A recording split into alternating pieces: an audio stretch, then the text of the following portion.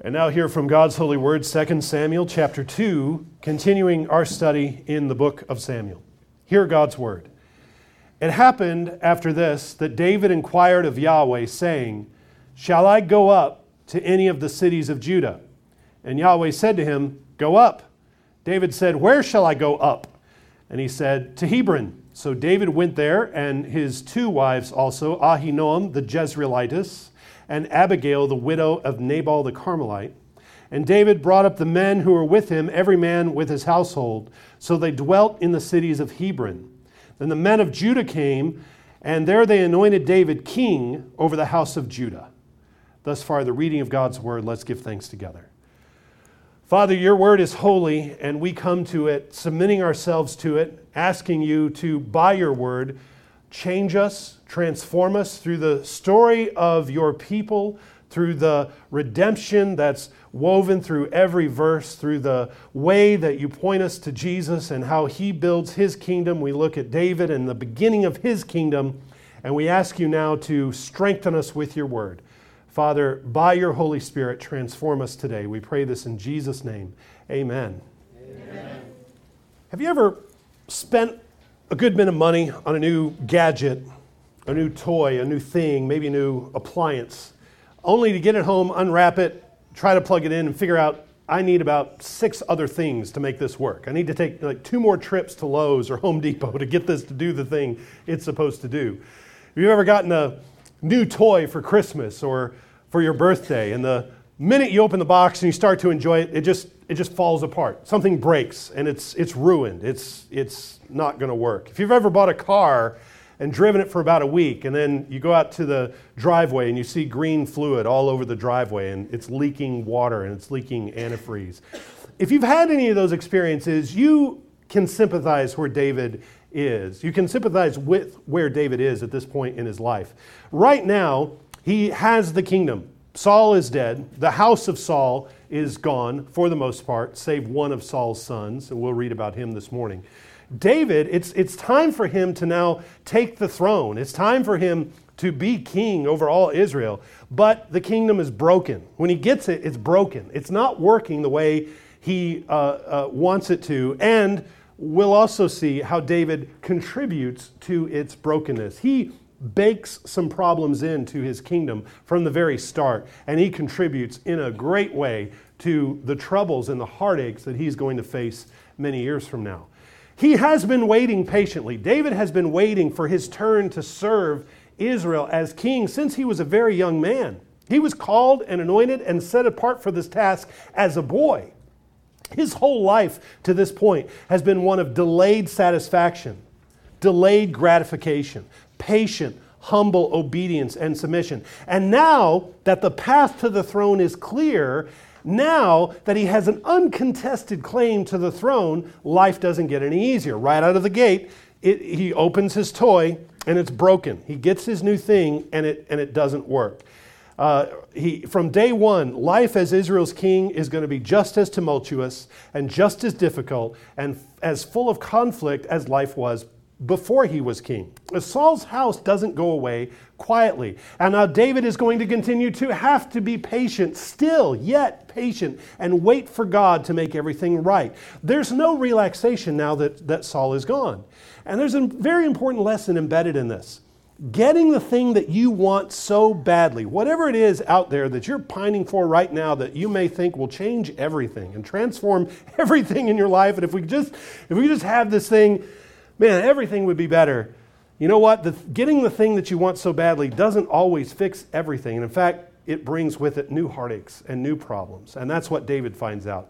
But at the same time, we see, even in spite of some big mistakes, big problems that David is accountable for in these chapters, he is also a faithful man. He's also separating himself and differentiating himself from Saul. And he does this very early on. He goes in a decisively different direction from Saul from the outset. In his first official act, as we read just a minute ago, after the death of Saul, after he mourns for Saul and Jonathan, his first official act, he inquires of Yahweh, asking, what should I do? Should I go up to the cities of Hebron or the cities of Judah, Lord? Should I do this?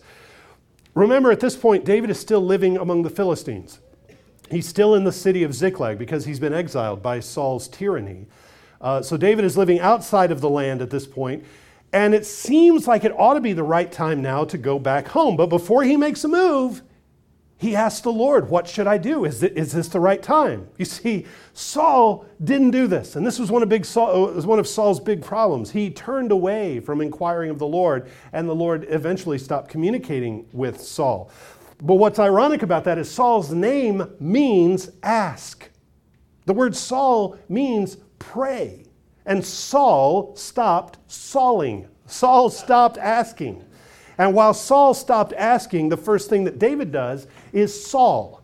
The very first act is that he Sauls. He's the true Saul then. He is the true man that God has anointed to lead Israel. And so he asks, shall I go up to any of the cities of Judah? And Yahweh says, yes, go up. And after he gets the answer from the Lord, he says, well, where should I go? And the Lord says, you should go to Hebron. Now, the scene that we have here is a scene of ascension or resurrection. Hebron was on high ground. So the Lord literally tells him, go up to Hebron. So he is, geographically going up to the city. But in another sense, David has been living outside the land. David has been among the dead, among those covenantally separated from God. And so David's move from Philistia to Hebron is also going up from death to resurrection. It's an ascension for David to go up to Hebron. He's been in exile, but now he's returning to the land of the living from the land of the dead. Now, why did the Lord say go to Hebron? Well, Hebron is not a city that the Lord just pulled out of a hat and said, Hebron, or he didn't throw a dart at a map. Hebron is a city that is associated with both Abraham and the conquest of the land. Remember, the only piece of land that Abraham ever owned was near Hebron. Hebron was the down payment by God to Abraham for Abraham's inheritance of the land that they're not going to experience or enjoy until many centuries later. But Hebron was the down payment. Hebron was also one of the cities visited by the spies that Moses sent into the land, and that's where they saw giants. And so 40 years later, when they get back to the land, and they ask Caleb, where do you want to go, Caleb? What land do you want? You get to pick because you've been so faithful. And Caleb says, yeah, what was that city we went to that had all the giants in it? Yeah, that one. The one on the mountain? Hebron. Yes, Caleb went and kicked out the giants. And on top of all this, Hebron was also a city that was designated as a city of refuge. This is a significant city historically in the life of God's people. So David goes up to Hebron as a new Abraham. He's not going to take the land and the kingdom all at once. Just as God's people received the land bit by bit, just as Hebron was just this down payment on the whole thing for Abraham, so now David gets this little piece, this little toehold, this little beachhead called Hebron for his conquest of the whole land. David is also a new Caleb. Caleb was a giant killer. Well, David is a giant killer. And now David goes in as this new Caleb who's fought his own giants and who's now going to continue to prove himself a man of valor. So Hebron is a beachhead for this new invasion of the land, this new inheritance of the whole land. When he goes up to Hebron, the men of Judah anoint David as king, and they recognize him, obviously, as king. Later, he's going to be anointed as king over all of Israel, but right now it's only the tribe of Judah to the south that accepts him and recognizes him. So, this is all good, and this is something to rejoice over, but as we'll learn to take as in our study of the adult David over these many weeks that will be in 2 Samuel, we get something good to rejoice over, and immediately our heart sinks and say, no, why? Why? Because as he goes, we're reminded that he has two wives. He has Ahinoam, the Jezreelitess, and Abigail, the widow of Nabal. Well, he's got two wives listed here, but how many wives does he have? He really has three. We'll run back into Michal later. Michal was the daughter of Saul, who Saul took back. Saul took her back. But this is going to be a problem. Right at the outset, his polygamy is underscored. Well, let's keep reading. We're going to try to cover, oh my goodness, We're out of time. No, we got, well, I want to try as best I can to get through these two chapters here because it really is one big long narrative. So I will read quickly. Verse 4, in the middle of verse 4. And they told David, saying, the men of Jabesh Gilead were the ones who buried Saul. So David sent messengers to the men of Jabesh Gilead and said to them, you are blessed of Yahweh, for you have shown this kindness to your Lord, to Saul, and have buried him. And now may Yahweh show kindness and truth to you. I also will repay you this kindness, because you have done this thing. Now therefore let your hands be strengthened, be valiant, for your master Saul is dead, and also the house of Judah has anointed me king over them. So you would expect that David might be jealous of men who had shown favor to Saul. Why do the men of Jabesh Gilead show favor to Saul? And when Saul's body is hung as a trophy in the temple of the Philistines, the men of Jabesh Gilead go and get it and bury him. What's going on with Jabesh Gilead? Well, remember, very early on, when Saul is still a heroic, honorable, noble man, Saul delivered the city of Jabesh Gilead from Nahash the Ammonite, as we talked about this Wednesday night in our prayer meeting. Nahash the Ammonite was the guy who threatened to cut off everybody's thumbs and big toes. And so now here, several years later, 40-something years later, they still have their thumbs and toes, as Nathaniel pointed out on Wednesday night. And so now they're happy, and so now they go get the body of Saul in honor of his deliverance, and they dispose of the body. Now, if you're thinking like a secular person, if you're thinking like a heathen, you would think, oh my goodness, this town is full of Saul sympathizers. I've got to go wipe them out. David doesn't go wipe them out. He goes and he grieves with them. He embraces them and says, thank you for loving my father Saul. Thank you for loving the anointed of God. And this is a big reversal. This is a big turn. This is not what you would expect. But David genuinely appreciates the honor that they showed to Saul. And it's also a really wise, shrewd political move as well to have their support. Verse 8. But Abner, the son of Ner, commander of Saul's army, took Ishbosheth, the son of Saul, and brought him over to Mahanaim. And he made him king over Gilead, over the Asherites, over Jezreel, over Ephraim, over Benjamin, and over all Israel. Ishbosheth, Saul's son, was 40 years old when he began to reign over Israel, and he reigned 2 years. Only the house of Judah followed David. And the time that David was king in Hebron over the house of Judah was 7 years and 6 months. So Abner was the cousin of Saul. Abner was the commander of Saul's army. Abner is the man with all the artillery. Abner has all of the military strength in Israel. And he says, we're not letting go this easily. And so there's one son of Saul that for some reason, he was not on the battlefield with his brothers. He didn't die in the battle. Ishbosheth, his name means man of shame. And that's probably a nickname that the author of Samuel gave to him. Chronicles has his name as Eshbaal, which means Baal purger. But this is a nickname, man of shame. And Abner props him up as king. He puts him in the city of Mahanaim, which is on the other side of the Jordan River. He sets them up as this puppet king, as this figurehead, and then just puts him in the backwaters. He's almost embarrassed of him. And we'll find out later that when Abner removes his support for Ishbosheth, Ishbosheth's whole reign just crumbles. There's nothing to the man. There's nothing special about him. He doesn't deserve to be king. He hasn't done a whole lot. In fact, he's only going to reign for 2 years. But that just shows that Abner is really the one running the show here. Verse 12. Now Abner the son of Ner and the servants of Ishbosheth the son of Saul went out from Mahanaim to Gibeon. And Joab the son of Zeruiah, who is Zeruiah? That's David's sister. David's sister Zeruiah had 3 sons. Most notably, her son was Joab. Joab is then David's nephew. But if David is the baby brother, his nephew could very well be older than him.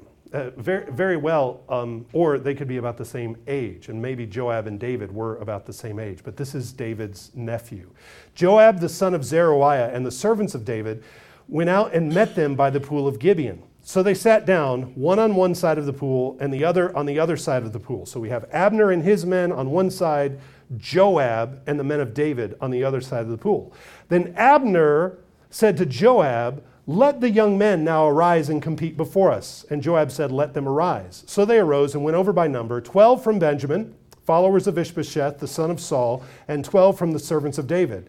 And each one grasped his opponent by the head and thrust his sword in his opponent's side, so they fell down together.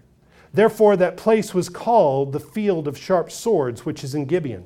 So there was a very fierce battle that day, and Abner and the men of Israel were beaten before the servants of David.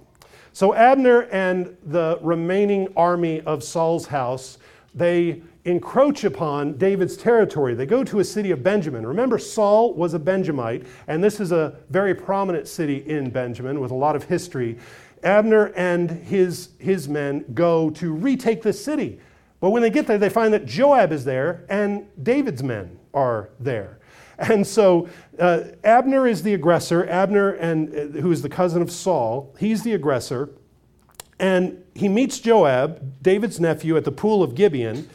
And they think, well, let's sort this out by a little tournament. Let's just have a little ceremonial battle. They have this conversation. It escalates to the point that they have to have some kind of contest. 12 men from each side would compete in a tournament. This way, not everybody has to fight. There doesn't have to be a lot of bloodshed. We can just have these 12 champions face each other, and we'll see whose side the Lord is on. But all 25 men rose up. They each grabbed each other's hair with one hand and run him through with a sword with the other. So if you're right-handed, you grab his hair and you run him through with a sword. And while you're running this guy through with a sword, he's got your head and he's given you his sword, and all 24 men fall down together. Now, some biblical symbolism is hard to understand. But if you have 12 men fighting 12 men, you see Israel is in conflict against Israel. And when Israel fights Israel, everybody loses. Everybody's judged. Everybody falls down. Joab and Abner didn't get the lesson, though. Instead, they turned this ceremonial civil war into a real civil war. Verse 18. Now the sons of Zeruiah were there, the three sons of Zeruiah, Joab and Abishai and Asahel. And Asahel was as fleet of foot as a wild gazelle. Asahel could run as fast as a deer. So Asahel pursued Abner, and in going he did not turn to the right hand or to the left from following Abner. And Abner looked behind him and said, "Are you Asahel?" He answered, "I am." And Abner said to him, "Turn aside to your right hand or to your left, and lay hold on one of the young men, and take his armor for yourself." But Asahel would not turn aside from following him. So Abner said again to Asahel, "Turn aside from following me. Why should I strike you to the ground? How then could I face your brother Joab?" However, he refused to turn aside. Therefore Abner struck him in the stomach with the blunt end of his spear, so that the spear came out of his back, and he fell down there, and he died on the spot. So it was that as many as came to the place where Asahel fell down and died stood still. So then all three of David's nephews are there, and Asahel, Joab's brother, pursues Abner relentlessly. And Abner's warning him, says, "You better quit it. You better quit it. You better back off. Look, attack one of these other guys in my company. You take his armor, whatever." And that guy's thinking, what are you? Why are you throwing me under the bus? What did I do? But this is what Abner's saying. Just take somebody. But if you don't leave me alone, this is not going to end well. Well, Asahel is as fleet as a deer. He runs as fast as a deer. And Abner has no choice but to defend himself. So he doesn't kill Asahel out of malice. He doesn't even turn around to face him. He has a spear, and you would sharpen the end of your spear so you could stick it in the ground. So he's got it doesn't have a metal tip on it. It's just a wooden point where you could stick your spear in the ground. So Abner's running, but Asahel catches him, and all Abner has to do is this. And it runs a spear right through Asahel until it comes out his back. He didn't want to do it, but he was defending himself, and he impaled him. Now this opens up a whole new set of problems. Abner just killed the nephew of David. The house of Saul and the house of David are in total warfare now, total conflict, complete opposition to one another. So we pick up in verse 24. Joab and Abishai, the other two brothers of Asahel, David's nephews, Joab and Abishai also pursued Abner, and the sun was going down when they came to the hill of Ammah, which is where Giah, which is before Gibeah, by the road to the wilderness of Gibeon. Now the children of Benjamin gathered together behind Abner and became a unit and took their stand on top of a hill. Then Abner called to Joab and said, "Shall the sword devour forever? Do you not know that it will be bitter in the latter end? How long will it be then until you tell the people to return from pursuing their brethren?" And Joab said, "As God lives, unless you had spoken, surely then by morning all the people would have been given up pursuing their brethren." So Joab blew a trumpet, and all the people stood still and did not pursue Israel anymore, nor did they fight anymore. Then Abner and his men went on all that night through the plain, crossed over the Jordan, and went through all Bithron, and they came to Mahanaim. So Joab returned from pursuing Abner, and when he had gathered all the people together, there were missing of David's servants 19 men and Asahel. But the servants of David had struck down of Benjamin and Abner's men 360 men who died. Then they took up Asahel and buried him in his father's tomb, which is in Bethlehem. And Joab and his men went all night, and they came to Hebron at daybreak. Now there was a long war between the house of Saul and the house of David. But David grew stronger and stronger, and the house of Saul grew weaker and weaker. So eventually Abner and his men gather on a hill. They stop, they turn around, and they address Joab and his men who are in pursuit. And they beg them to give up the fight before everyone is killed. Joab then says, "Okay, I'm going to call off the dogs, and I'm going to go back home." And he marched all night, and he gets there in the morning. And usually in Scripture, when you have a new morning, that's a new start. That's a new world. That's a new creation. But Joab isn't going to let the morning rise and forgive everything. This is not a resurrection for Joab. This is not a new day. This is just the first of many bloody days to come.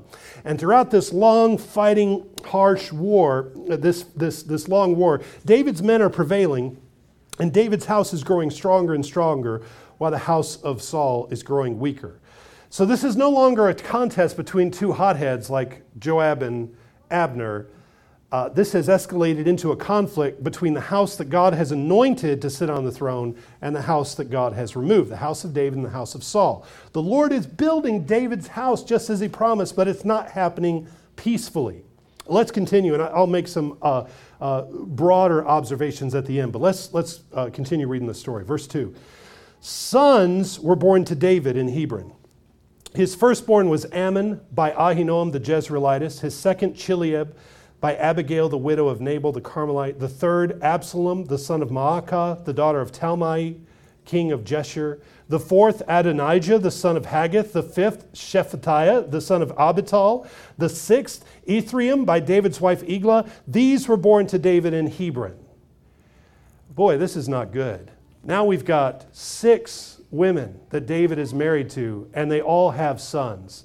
This is further commentary on the flawed foundation that David is laying for his kingdom. He's already had 3 wives, Michal, the daughter of Saul, Ahinoam, and Abigail, the widow of Nabal. And now we find he's got 6 different wives, not counting Michal. Now, Deuteronomy expressly forbids the king to multiply wives, to multiply horses, or to multiply gold. And he's already starting doing exactly what God's law requires him not to do, which is to multiply wives. His womanizing is going to come back and bite him in a bad way. These boys that are born here, Ammon, Absalom, they're going to learn bad things from daddy's example. So when you have lots of wives, not only is there competition between the wives, but there's competition between their sons. He has several firstborn sons now, and he's just setting himself up for a lot of heartache and trouble. You think there's a succession problem now with him coming to his throne? What's it going to be like when he has a succession problem in his own house? Well, that's what's going on with David. Let's go check in on Ishbosheth, the puppet king that Abner set up over in Mahanaim, verse 6 of chapter 3. Now it was so, while there was war between the house of Saul and the house of David, that Abner was strengthening his hold on the house of Saul. And Saul had a concubine whose name was Rizpah, the daughter of Aiah. So Ishbosheth said to Abner, "Why have you gone into my father's concubine?" Then Abner became very angry at the words of Ishbosheth and said, "Am I a dog's head that belongs to Judah? Today I show loyalty to the house of Saul your father, to his brothers and to his friends. And have not delivered you into the hand of David. And you charge me today with a fault concerning this woman? May God do so to Abner and more also, if I do not do for David as Yahweh has sworn to him, to transfer the kingdom from the house of Saul and set up the throne of David over Israel and over Judah from Dan to Beersheba. And he could not answer Abner another word because he feared him. Ishbosheth accuses Abner of taking Saul's concubine. We don't know whether he actually did this or not. It's an accusation. Ishbosheth could be just as paranoid and delusional as his father Saul was. The Bible doesn't say that the accusation was correct. And if it were correct, it doesn't make any sense to me that Abner would get really worried about that. Ishbosheth is a shell. He's just an empty suit. There's nothing to him. Why does Abner care if he really did this? Why does he care what Ishbosheth thinks?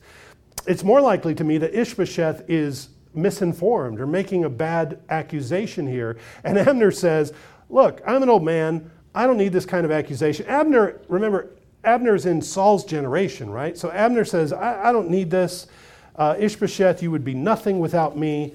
And so, look, I'm going to take all of my eggs out of this basket and I'm going to move them over to David. I don't support you anymore. I'm going to move on. I'm going to cut my losses. I'm going to pledge my loyalty to David. So immediately Abner makes contact with David because this Ishbosheth plan didn't pan out and there's been a lot of bloodshed. So Abner sent messengers on his behalf to David saying, whose is the land? See, this is a little revival in the heart of Abner. Suddenly he realizes, oh my goodness, the land belongs to David. By covenant, God gave the land to David. Saying also, make your covenant with me, and indeed my hand shall be with you to bring all Israel to you. And David said, good, I will make a covenant with you. But one thing I require of you.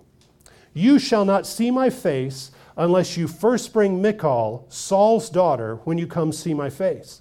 So David sent messengers to Ishbosheth, Saul's son, saying, give me my wife Michal, whom I betrothed to myself for 100 foreskins of the Philistines. And Ishbosheth sent and took her from her husband, from Paltiel, the son of Laish. Then her husband went along with her to Bahurim, weeping behind her. So Abner said to him, go, return. And he returned. Now that Abner's trust in Ishbosheth has departed, he believes the promises and the covenants God made with David. Abner's crooked, but he's not stupid. He pledges to deliver Israel to David. However, within this exchange, there's this tragic story that, again, it makes it really difficult to sympathize with David. He has one request before he establishes peace with Abner, and that is he asks for Michal, the daughter of Saul, to be returned to him. Now, on one level, you could say David had every right. Saul stripped his wife away from him. And you have to wonder if he were allowed to remain with his wife all these years, would he have been the womanizer? Would he have been the bigamist that he was, the polygamist? Would he? We don't know. I don't know that at all. But on one level, you could say David had every right to make this demand because he paid a dowry for her. Also, on top of that, it's a wise political move because a male offspring from Michal would unite the claims of his house and the claims of Saul's house. It would transfer, the transfer of Saul's daughter to the house of David would symbolically symbolize the gift of the kingdom to David. Still, it may be politically clever to do this.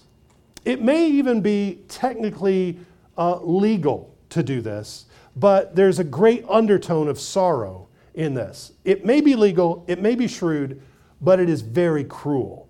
This woman, Michal, has been married to a man named Paltiel for at least 10 years now, and she is being ripped away from her life, and she's now brought into David's house, leaving this man without a wife. Now, David has 6 wives.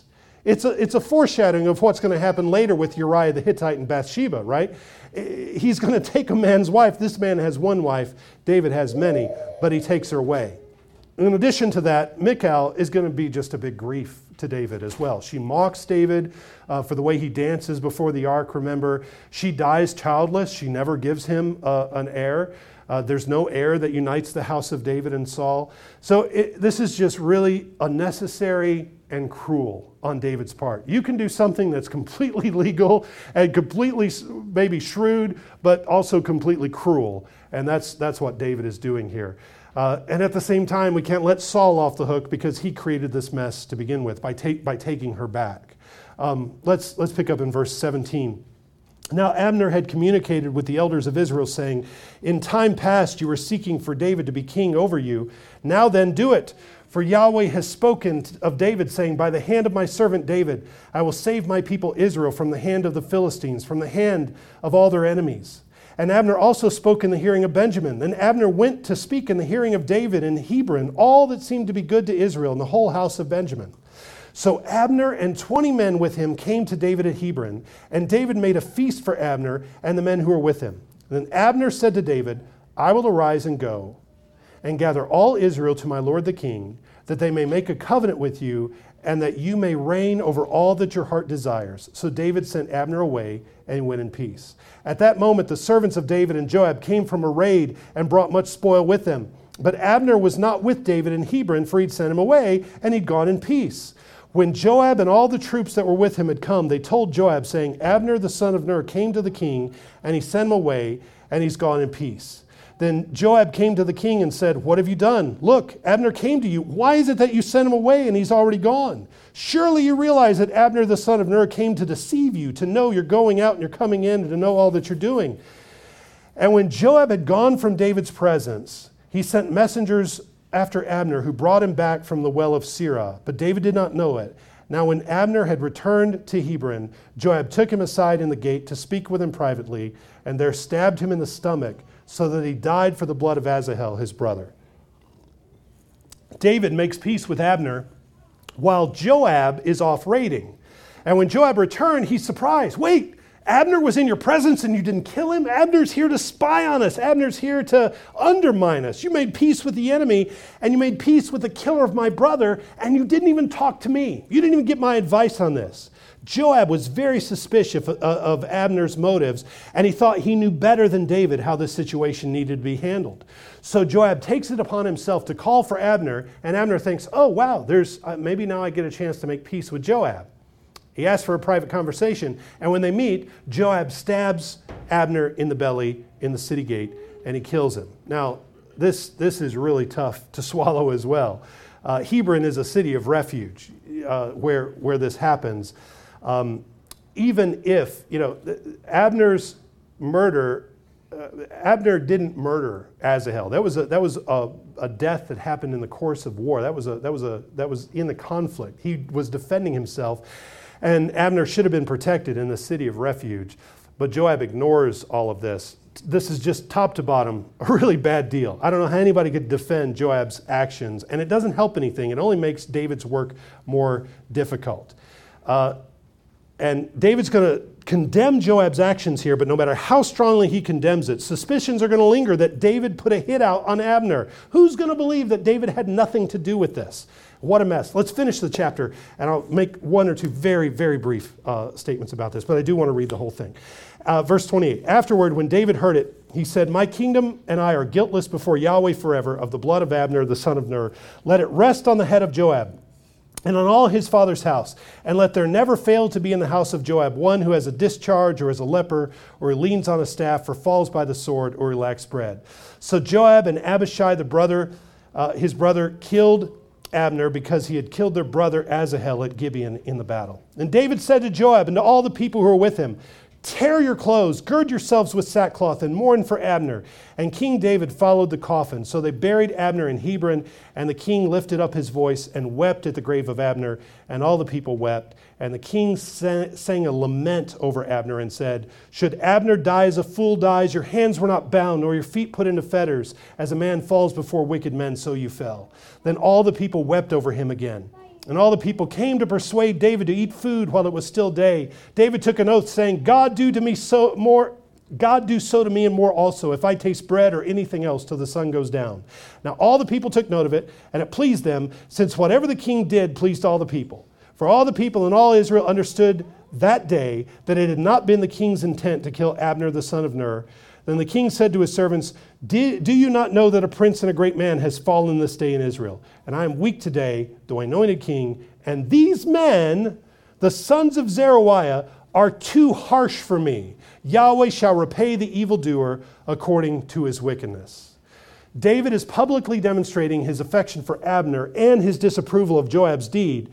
David ordered Joab and the rest of his house to put on sackcloth and lament before Abner's casket, and David weeps openly at the grave. He fasts until sundown, and he composed a lament for the occasion. There are two things that David is doing here that bakes in weakness into his kingdom. He is starting out in a bad way for two reasons. First of all, he has multiplied wives, and which has set up conflict in his own house, and he has not restrained Joab.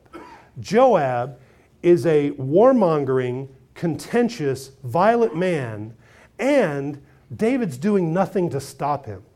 Joab is going rogue, and despite David's genuine sorrow for Abner and Saul, David fails to deal with Joab correctly. Now, David prays that his house would be cursed, but he doesn't send him away. He doesn't punish him decisively.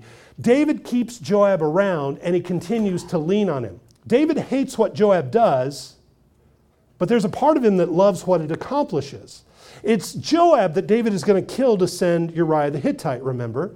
Joab is only beginning to spoil David's work. Joab is only beginning to ruin David's credibility. Joab is a contentious, violent man who David keeps close to him, and David does nothing to restrain him. There are a great number of warnings in the scriptures about not keeping company with a violent man. You don't keep company with a contentious man. There are these people like Joab who just live to thrive on conflict to the point that they can't really enjoy themselves unless they're stirring up trouble and causing heartaches for other people. Somehow they take it upon themselves and they believe that they're actually executing righteousness with what they're doing. They're on a crusade, but they're not pursuing peace. It's just endless strife. They believe that their cause is righteous, but the way they engage show us that they're not really pursuing peace, but in fact, they're really warped. Titus 3 says this: "Reject a divisive man after the first and second admonition, knowing that such a person is warped and sinning, being self-condemned." That word warped means turned or twisted. They twist words and situations, and they twist conversations, and they twist ideas, and they're unreasonable. They can't be counseled with. They can't be reasoned with. For this cause, contentious, divisive people are a threat, and they're to be watched, and they're to be noted. Romans 16 says, "I urge you, brethren, note those who cause divisions and offenses contrary to the doctrine which you learned, and avoid them." Note the divisive man and avoid him. Now, there's a number of practical reasons why you reject and avoid the divisive people, the contentious man. Contentious people destroy the witness of the kingdom of God. The way that Joab repeatedly destroyed David's reputation and undermined him and made the job of uniting the kingdom more difficult. Jesus prayed that we would all be one and that our unity would reflect the unity of the Trinity to the world. But when the church gets a reputation in the world as a people who can't get along and always fighting, it's because we've put up with contentious men. It's because we put up with violent men who can't be satisfied. What are the worst sins you can think of? Adultery? Murder? Proverbs 6 lists 6 sins that God hates, and the 7th is detestable to him. What is it? One who sows discord among the brethren. Contentious people destroy the church's joy.